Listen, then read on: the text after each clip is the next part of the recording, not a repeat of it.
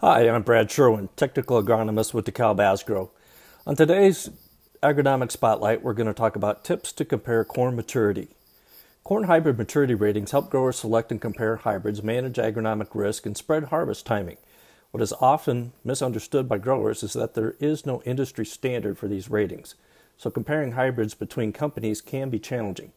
Hybrids are typically rated for CRM, or comparative relative maturity, or RM, known as relative maturity. In the U.S., this is reported in calendar days, such as a 105-day hybrid. The most important word in the CRM acronym is relative, because they are based on comparisons within each seed company's own hybrids, not necessarily against competitive hybrids. For many companies, assigning a new grain hybrid CRM involves comparing grain harvest maturity to 20 or 22% kernel moisture to other hybrids in the company lineup. This overall grain CRM is a function of when the plant reaches physiological maturity, black layer or zero kernel milk line, and the dry down characteristics of the hybrid. With this approach, growers have a relative idea of how hybrids of the same company will advance through the various reproductive stages. It is important to read individual seed company footnotes to clearly understand the rating definitions. A grain hybrid will typically be given an overall CRM, a silking CRM, and a physiological CRM, that's black layer or zero milk line. Hybrids within the same genetic family, but containing different technology traits, will often be assigned the same maturity.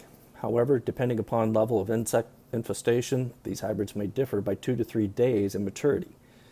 Now, most seed companies also report average GDU, or growing degree units, to silking, and GDUs to physiological maturity, that is kernels to 30 to 34% moisture.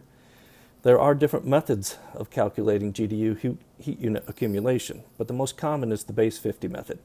This is calculated using the minimum temperature of 50 degrees plus the maximum temperature less than or equal to 86 degrees Fahrenheit divided by 2 minus 50, reflecting that corn growth is most active between 50 degrees Fahrenheit and 86 degrees Fahrenheit.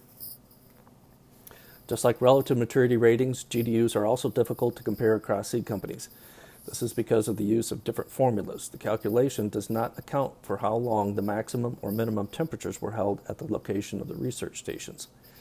That said, GDU to physiological maturity, or black layer, is probably the best overall indicator to determine if a hybrid can mature for grain harvest based on comparisons within long-term GDU accumulation records for that particular area.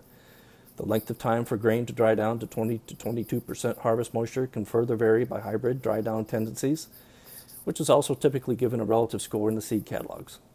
Now, some growers like to reduce risk by spreading the pollination period between hybrids. However, planting hybrids with different overall CRM ratings, such as 105-day corn, may not always provide the desired effect because they could both have similar GDU to silking values.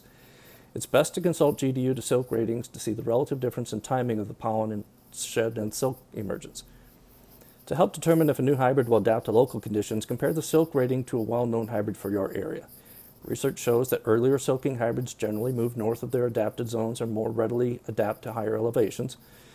But if moved too far north or up in elevation, late silking hybrids may not reach physiological maturity before first frost, or may have reduced grain yield potential if abnormally late silking exposes the crop to cooler temperatures during grain fill. Again, it is difficult to compare GDUs to silk between companies. That's today's Agronomic Spotlight.